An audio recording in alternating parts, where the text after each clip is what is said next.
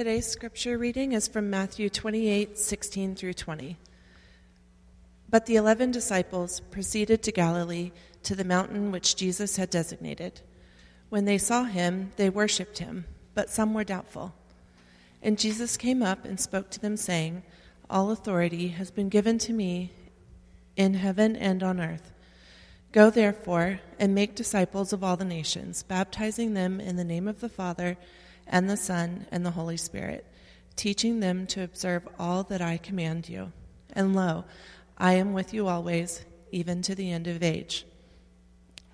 This is the word of the Lord.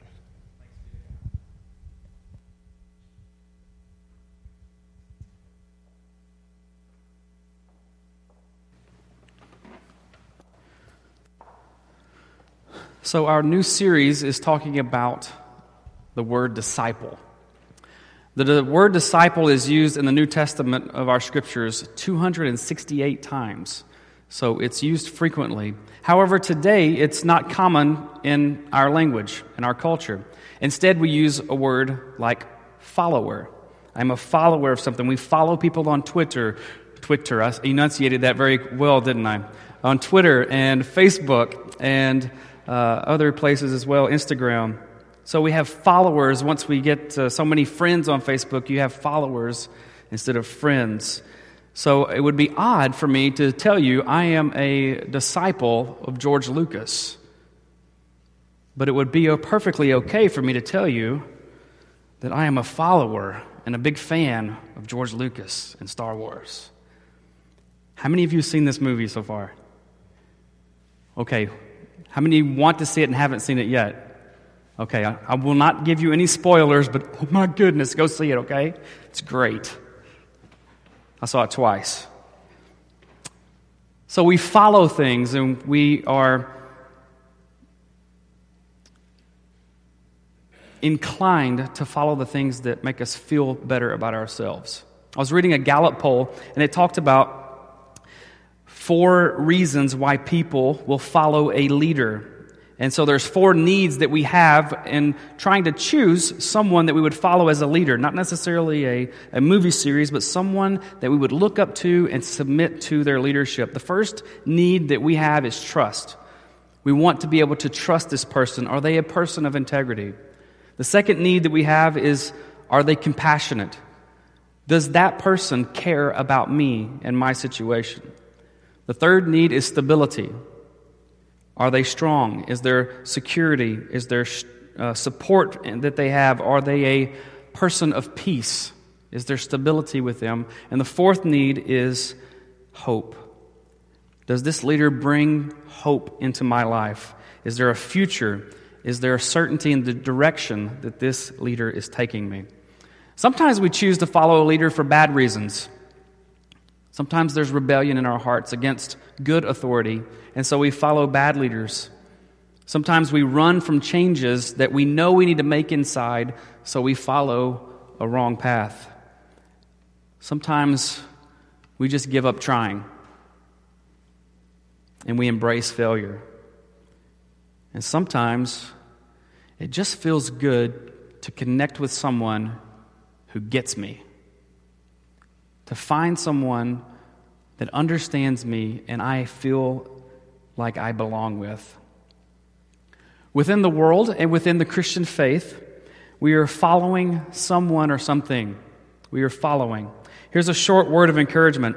If you want to be a great leader, you should strive to become a great follower. We learn to lead others through following.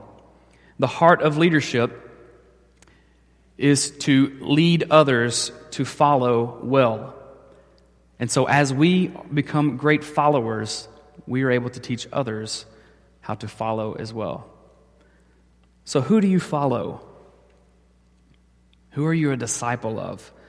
To whom do you look when you wake in the morning? To whom do you look when you lie down to sleep at night?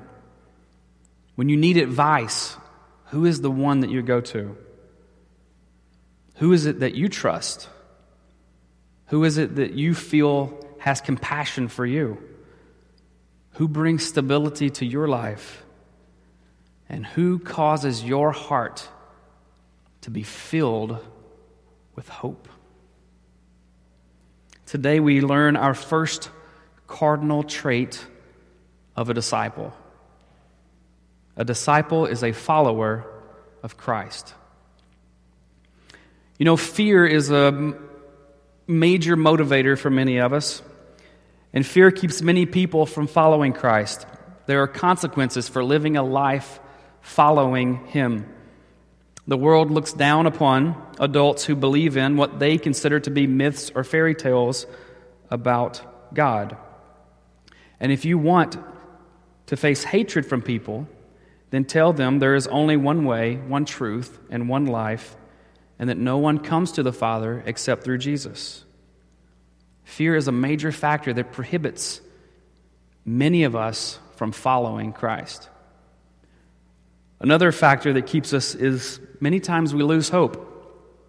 I was excited to start a new year. There were some cool things that happened in 2015, but there were some really difficult events that happened in 2015. And sometimes we don't feel that fresh start, and so we start to lose hope, and it causes us to stop following Jesus. There are seasons in life where our faith seems to just not be worth it. This is too hard. We don't see fruit. We don't feel joy. We don't sense the presence of God in our life, so what's the point? I'll just stop following Christ. But when the Spirit of God moves us to see the majesty of the Lord Jesus, and we kneel underneath His merciful hand, and we submit our lives to Him as Lord and Savior, we become His disciple, His follower. So I want quickly to look at 4 marks of being a follower of Christ. A disciple is a follower of Christ, and these are going to be 4 marks of being that follower. And we're going to look in the section of Scripture that was read for us earlier in Matthew chapter 28. It's at the very end of the Gospel of Matthew. Number 1, if you're taking notes, a follower is anyone baptized in Christ. A follower is anyone baptized in Christ. So baptism is the entrance into following Jesus. We are dipped in or underwater as an exit from a life of slavery to sin to a life of righteousness in Christ. It's our exodus moment. So baptism is very much related to, especially in the book of Romans, related to Israel when they left Egypt and they went through the waters of the Red Sea. They were baptized. They were saved from slavery into freedom by going through the waters. So baptism marks the beginning of our following Christ, our freedom in Him. Look with me in chapter 28, verse 19 of Matthew. Jesus said, "Go therefore and make disciples." There's that word. "Make disciples of all nations, baptizing them in the name of the Father and the Son and the Holy Spirit." So first He said, go, and I want you to make disciples. I want you to make followers of me. This is called the Great Commission. If you've heard of that phrase before, this is the Great Commission that Jesus gave to His disciples. He's telling them to go out and commissioning them as His followers to go out and make more followers by doing these things that He prescribes following. He says, go to all nations. This is good news for all of us. Many of us, I would imagine, are not an Israelite, and so we're not Jewish by origin. Some of us may be here tonight, but it's good news that for all nations, because there are no hindrances to any ethnicity or nationality in coming to faith in Christ. Jesus says, go and tell anyone and everyone, not just the Jewish, but every living soul, tell them about the good news of Jesus. So make disciples of all nations, and then He says, baptizing them. So the baptism that He is telling them to give to the disciples, the new converts, is the same baptism that He received, and it is the first ordinance of the church. It signifies a rebirth. It signifies new life. It signifies an entrance into the kingdom. So the first cardinal trait of a disciple, or of a disciple being a follower, is by following the Lord through baptism. That's number one. Number two, a follower is always learning from Christ. A follower is always learning.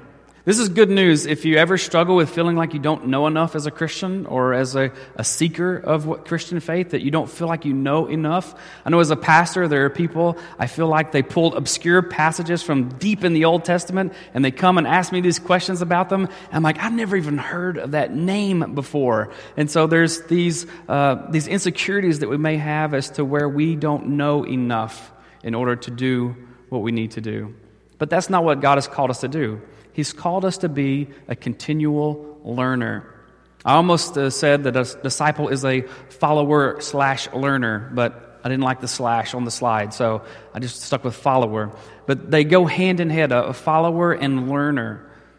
You're not supposed to know everything at this point, but we are called to live a life of continually learning. Look with me in the next verse, chapter 28, verse 20. It says, teaching them to observe all that I have commanded you. So from that word teaching right here, we get that a follower is a learner, a perpetual learner. It's an active job for all of us. We're to keep learning. We're to keep teaching others. If you've ever taught something, you probably realize that you retain more of what you taught to others than what they retained from listening to your teaching. In order to be able to get to a point to teach something, you really need to grasp it effectively in order to be a good teacher. And so when you teach something, you really learn it. So one of the best ways to be a learner is, guess what? To be a teacher. One of the best ways to be a leader is to be a follower, and one of the best ways to be a learner is to be a teacher. So don't sell yourself short by saying, I don't know enough. Who does? If you think you know enough, you're struggling with different issues, and we can talk about that later. But get a new mindset in your life. You don't have to know everything. Just say, estoy aprendiendo. I know very few phrases in Spanish. Translated, that means I am learning. I feel like a hypocrite sometimes when I say it because that's all I know right now. I don't feel like I'm learning. But that's the mindset we should have as a Christian. Estoy aprendiendo. I'm learning. I don't have all the answers at this point. I don't know everything that I need to know or want to know, but I'm learning. A follower of Christ is always learning from Christ. The third point is this. A follower keeps the Lord's commands. So this one can come at you pretty hard. If you've been a follower of Christ for very long, you know that the commands of Christ can be difficult to keep. Jesus has said to those who follow him, he said, deny yourself, pick up your cross, and follow me. It's hard. I hope that no one tells you that the Christian life is supposed to be easy. It's not supposed to be easy. It's hard. But it is attainable. It is fruitful. And it's worthwhile. We'll look at the same verse, 28, verse 20, the first half. It says, teaching them, so that's where we get the continual learning, to observe all that I have commanded you.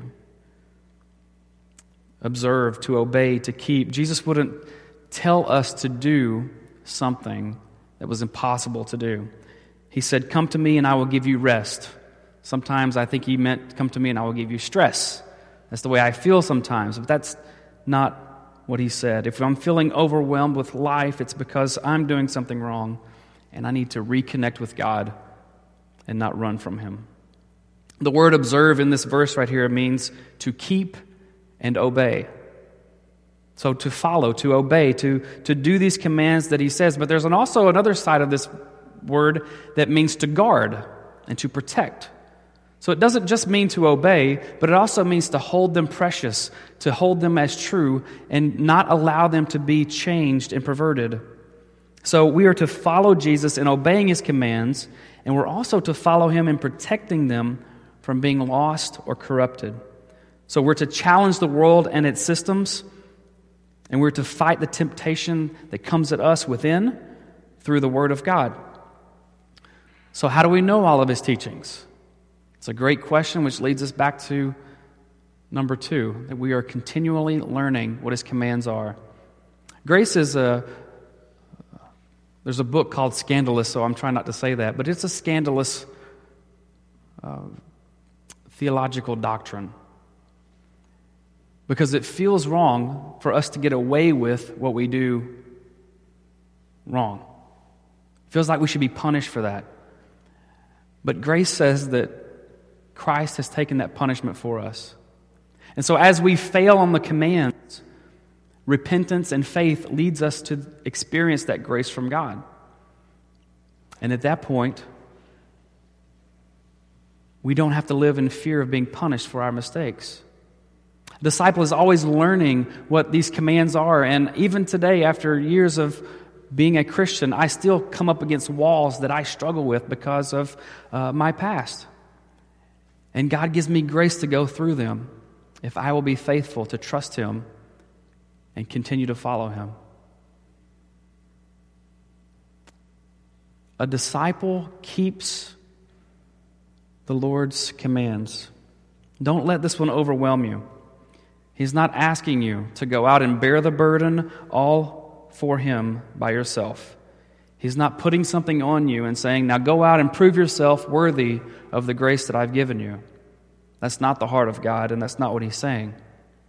In fact, He will help us in keeping the Lord's commands, which leads us to the fourth and final mark of following, of being a follower. Number 4 is this: a follower always has the Lord with them. Isn't it odd how alone we can feel in a city of 8+ million people? How we can feel like no one understands what we're going through? Sometimes there are no people around us who understand the specific situation that we're going through. Sometimes we can be alone. But Jesus has promised to always be with us. And He's a sympathetic priest who knows and understands what we are going through. The final verse here in Matthew 28 says, and lo, in verse 20, it says, and lo, I am with you always, even to the end of the age. So He says, no matter what trial you go through, no matter what suffering you endure, no matter what you face, I will always be there to comfort you. I will be there to strengthen you. When everyone leaves you and abandons you because your flaws are revealed, or when they leave you and abandon you because you take a stand for Christ, I will never leave you or forsake you. I will always be with you until the end of the age. A follower, a disciple, is a follower of Christ. There's one time I found in the New Testament where Jesus said, you can't follow me. I was looking at all the places where Jesus said the words, follow me. And I found one where He said, no, you can't follow me. He was talking to His closest disciples, and Jesus was predicting that one of them, those closest to Him, one of them was going to betray Him. Now, they did not know who the traitor was, but Jesus dipped a morsel into a dish and then gave it to Judas Iscariot, and He looked his betrayer in his eyes, and He said, what you have to do quickly. And Judas left. Now the disciples that remained didn't know that Judas was the betrayer, the traitor. They were still confused. And they were disturbed because Jesus had just told them that this was going to happen, that He was going to die. Peter reached out to Jesus because he loved Him dearly and had a great devotion for Him. And Peter said to Jesus in John chapter 13, verse 36, Simon Peter said to Jesus, Lord, where are you going? And Jesus answered, where I go, you cannot follow me now, but you will follow later. And Peter said to Him, Lord, why can I not follow you right now? I will lay down my life for you. And Jesus answered, will you? Will you lay down your life for me? Truly, truly, I say to you, a rooster will not crow until you deny me 3 times. At this point, Jesus knew there was only one hope for Peter. There was only one hope for his disciples. There was only one hope for Israel. There was only one hope for the Gentiles. At this point, Jesus knew there was only one hope for you and for me. Jesus was the one who had to go and lay down his life for us. You see, we're called to follow Jesus, but there's only one place we cannot go. We cannot go to the cross and be the sacrifice for the world as he did as the Son of God. But as far as someone that we can trust, I promise it's Jesus that we can trust. He's the one who resisted all the world had to offer when he was tempted by the devil in the desert. As far as compassion, one of those needs we have in order to follow someone, he's the one who prayed while he was being tortured. Father, forgive them, the ones who are crucifying me, for they know not what they do. He was the one who was moved with compassion over the crowds time after time, and he fed the masses and he healed the sick. He's certainly compassionate. What about stability? That's something we need. It's him who brings stability. You see, now he's the one who has defeated death and has all authority in heaven and earth. He is the one that one day all will bow down and worship as the one true Lord. And what about hope? Jesus absolutely causes our hearts to be filled with hope. He said, I am the one who will never leave you, even to the end of the age.